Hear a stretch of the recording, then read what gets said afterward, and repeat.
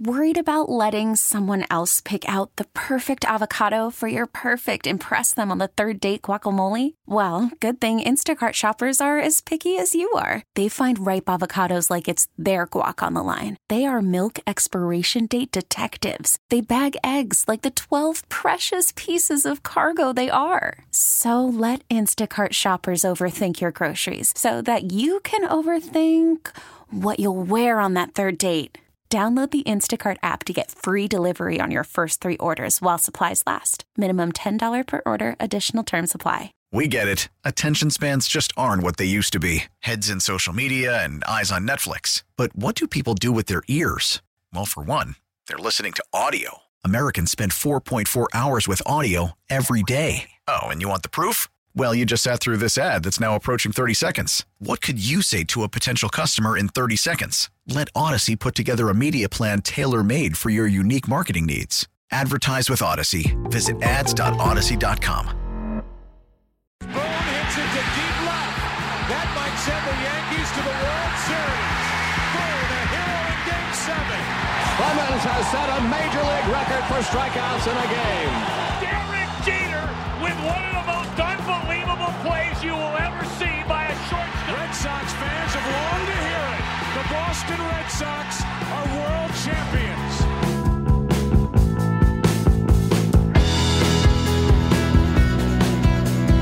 Welcome to episode 4 of Fanbase, a deep dive into the greatest rivalry in sports. My boy John Senecal is Mr. Yankee. I'm Brian Shackman. I'm not Mr. Red Sox, but I love the Red Sox and was there through this entire process. We've dedicated an entire episode, John, to Game 4 of the 2004 ALCS. Now, tell me, changes for the Boston Red Sox. And where were you that night? Oh, I was watching it on TV at home. Nice. Yeah. Beer in hand? I'm sure there was a beer in hand, ready to celebrate, but boy, was I wrong. What was the beer of choice for John Senecal in 04? You know, I was, believe it or not, I am a big Sam Adams fan. I'm a big Sam Adams fan. Sam Adams and Miller Lite. Those are my 2 beers. If I'm going to drink, you got Sam Heavy, and then you got your Miller Lite. Rusty Wallace for the Miller Lite. That's awesome. For me, we talked about at the end of episode 3 that I went to work and my wife went to Game 4. We're going to bring in my wife in a minute because she was at Game 4. She couldn't get anybody to go with her. I didn't want to go myself. And she ended up stumbling in reluctantly to one of the greatest sporting events there ever was. And I just wanted to point out, on top of that, I checked the attendance numbers. Fenway was below capacity for Game 4. Was that like 18,000 people? No, it wasn't like that. But it was like almost 1,000 less than the previous game. And like I think 34,000, something like that, 35. Yeah, and the other ones were over 35 when the capacity was right around that. And so I think that ultimately, just to reset it for you, that nobody who followed the team or lived in the city thought that they had any chance. They maybe thought they had a chance to win the game, but nobody thought that meant anything because no one had ever come back from 3-0, so they didn't think they had a chance to win this series at all. And everybody jumped straight to the 9th inning, and then they jumped straight to the 12th inning. And my default response is to do the same thing. And we have a blow by blow of that 9th, but you actually think that the early innings were kind of a harbinger of what was to come. Yeah. I mean, obviously, Derek Lowe and El Duque match up, and they basically match up through 5 innings. They match each other. And the Yankees are up 2-0. And in the 5th inning, I think is important for the Red Sox. You have El Duque gets in trouble, and Torrey doesn't go to the bullpen, and he lets El Duque pitch to Ortiz, and Ortiz hits a 2-run home run. And in my opinion, I think that really changes the momentum for the Red Sox. That's their why? First. Why? They get a lead. They finally get a lead. They're up 3-2. They get a lead. It's psychological. And but then they blow the lead. Well, yeah, they blow the lead. They go the lead because, Matsui comes right back in the 6th inning, and that dude's unconscionable. And unfortunately, this is the last time that Matsui actually plays good for us. David Ortiz takes over Matsui's role from here out.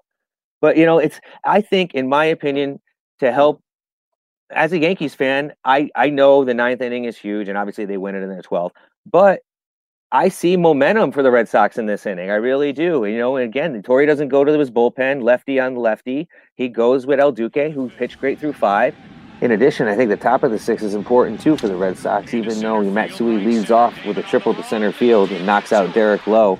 There's a wild pitch by Timlin in that inning, and Bernie tries to steal third base, and Varitek makes an awesome play on the ball, and he throws it to third, and Bill Miller, who's huge in this series too, comes up with an amazing tag at third base, and he blocks the bag, and in real time, you think he's safe, but, you know, even though there's no replay at the time, he is out, and that is a huge play for the Red Sox, because in the next at-bat, Sierra grounds the ball up the middle, and Posada, who was on base, only gets a third, and that would have been a run scorer right there. You know, I had never thought about it in that respect, and I understand the logic of it, but they still blew the lead, and they still went into the ninth inning against the best closer in the game. Turns out ends up being the best closer in the history of the game. So I to me, like, it just leads into loserdom. Like, maybe it felt good for a minute. Well, I mean, the crazy thing about that is, you know, Rivera actually walks somebody. You know, he walks Millar. When does that ever happen? He doesn't walk anybody. You start the ninth inning. It's 4-3 Yankees. They're 3 outs away from going back to the World Series. And don't forget, they really want to win another World Series. And the ninth inning is the stroke of midnight, which is already the next day. I didn't even remember that. You said Joe Buck has a good call on that. Just turned midnight here at Fenway Park. Off walk, and there's life for the Red Sox. So Millar gets a walk, and if you watch the at-bat, I mean, I do, like, he's a bit of a blowhard, but he was fearless, and he was not afraid in that moment, and he earned that base on balls against Rivera. And then Dave Roberts comes in, who was a late season addition, I think, from the Dodgers. And everybody knows he's gonna steal a base. He's gonna steal. I think he was like 38 for 41 on the season in stolen bases. I mean, they basically got him to do this. This is what they got him to do. Rivera threw over. How many times did Rivera throw over? I think 3 or 4 times. But, you know, and that's a lot, you know, knowing what he's going to do. I mean, how many times are you going to throw over there? Right. So the entire stadium, the entire viewing audience, including Mariano Rivera, knows he's going to steal. He throws over 3 or 4 times. And then on the first pitch to the plate, it happened. Miller still waiting for his first pitch. Roberts is going. Posada's throw. Roberts safe.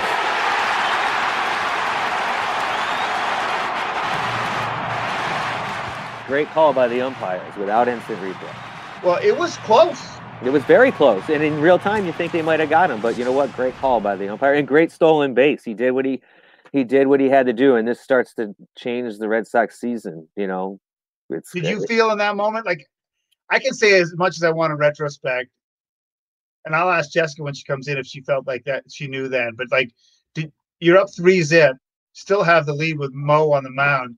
Like, no. Did you, in the moment, and forget about retrospect. I thought the evil empire was still going to prevail, Brian. Not a chance. Not a chance. You weren't worried? No. You kidding me? We got home field advantage. We're going to go back to Yankee Stadium no matter what. Who cares if you lose this game? Right? I mean, you are up 3-1 if you lose this game. Right. You basically have 2 chances at home to win 1 game. 1 game. Right. 1 game. I mean, and no Yankees fan in their right mind is going to sit there and tell you that they're going to lose this series. Come on, please. Anybody would. You would too if you were in this position as a Red Sox fan with the role reversed. Yeah, I mean, honestly, that's why I didn't want to even go to Game 4 because I didn't think it mattered even if they did win. And I think it's not about whether they won or lost. It's how they won the game. So my mind, of course, everybody's mind jumps to the 12th inning. So Bill Miller gets the single. Dave Roberts comes home to score. It's 4-4. They go extras. What do you remember about the 10th and the 11th? Well, I mean, it's kind of, you know, Alan Embry pitches good for the Sox. He was good in the series for him. Orlando Cabrera makes an awesome play in the 11th inning against Alex Rodriguez, which probably saves, you know, second, not maybe a run, but a definitely interesting situation. You know, Orlando Cabrera, again, is huge for you guys. Huge in this whole series for you guys. But, you know, it's pretty much status quo, you know, as far as baseball goes. And then you get to the 12th inning. Yeah, so in the 12th inning, Paul Quantrill's on the mound, and back then, because in the 80s and 90s, I followed the Sox so closely. I knew who they had drafted. I knew they had drafted Curt Schilling. I knew they had drafted Paul Quantrill. He made the bigs. I think he really made a name for himself in Toronto. But, he's on the mound. And in the back of my mind, I remember he used to be a Sox property. And this is where the emergence of David Ortiz is so huge because, Manny gets a single in the 12th, and he's on base. And later in the series, I think they're going to pitch around Manny to get to Poppy, right? I mean, they still consider Manny a bigger threat than Poppy. Poppy already has a 2-run single in this game. He didn't do anything against Rivera in the 9th, but what a huge spot for him to be in. Right, so Manny's on base, Poppy gets up, and game is over. Ortiz into deep right field. Back is Sheffield. We'll see you later tonight. So I talked about I wasn't at the game. My wife Jessica was. Now you were at the game. Who you were there with? I had a tough time finding anyone to go with me, so I finally recruited my friend Megan, and we were at the game. We were having a ton of fun. Did you think they actually had a chance in the game, and B had a chance in the series? Be honest. I think that there was an energy in the stadium because people knew that it was potentially the last moment of the season. But as you know, a lot of people left. There were a lot of people that left early. And so my friend Ben, who was a season ticket holder, called me from his seats, which were down by the first baseline. And he was like, 2 seats opened up in the row. Come on down with. Oh my God! I was just going to ask you where were you sitting, and you go right to it. That's great. Yeah. And so you're down low. Yeah, because we were grandstand, so it's a move, which was awesome. And Ben was there with his dad, who was a longtime usher at Fenway Park. Like the energy changed when Roberts was on, when he went into pinch run. Well, because Brian and I were talking, everybody knew he was there to do one thing. So you knew you were going to see a stolen base. Regardless, there was going to be some action. Like something was going to happen. Something was going to happen in that moment. Yes.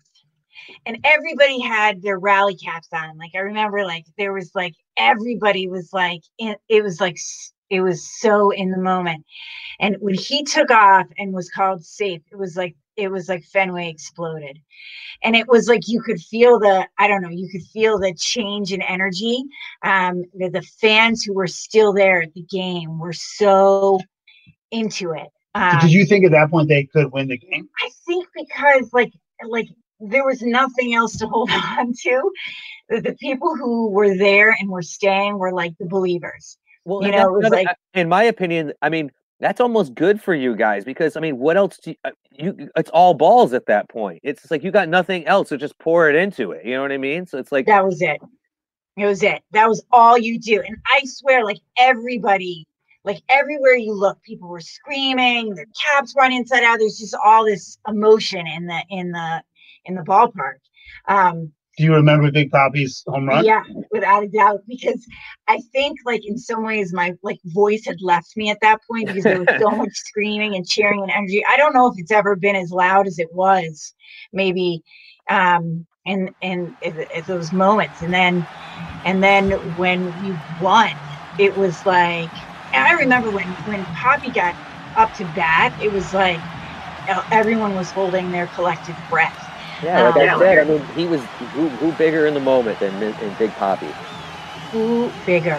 And it was so beautiful, and the stadium went crazy. I think that there's never been a live event that I have been a part of that was more like emotional and beautiful than that one. It's a memory you'll never forget. Well, and what I wanted to point out is that, I didn't want to go to the game even if I could have, because I thought even if they won the game, they weren't going to win the series.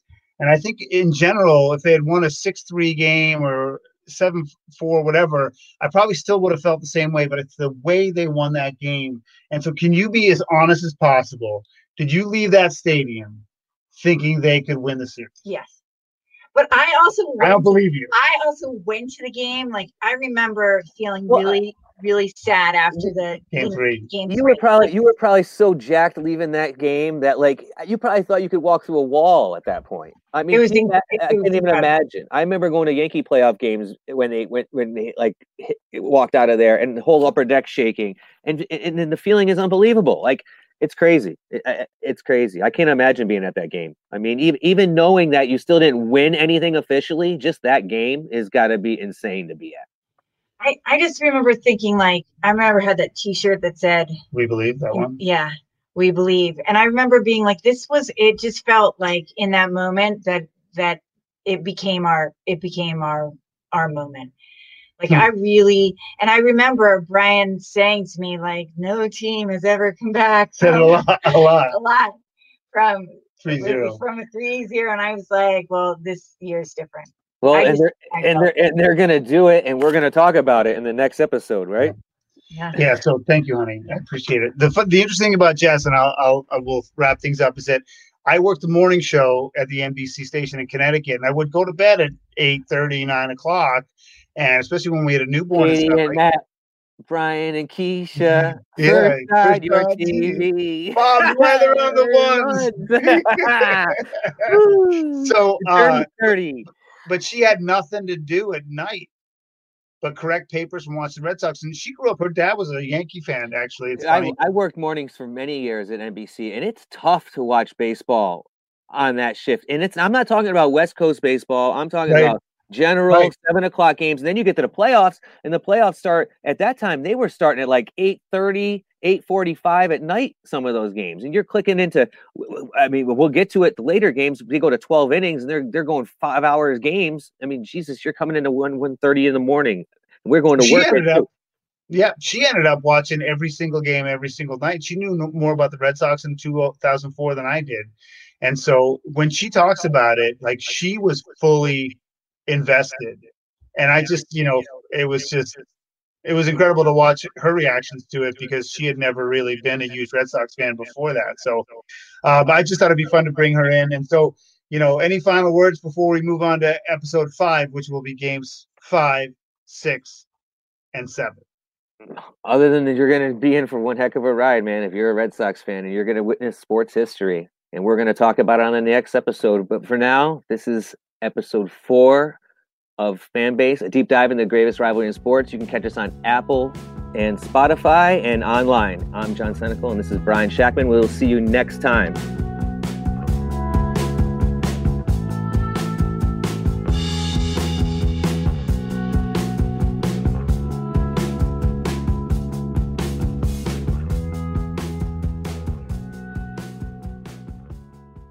We get it. Attention spans just aren't what they used to be. Heads in social media and eyes on Netflix. But what do people do with their ears?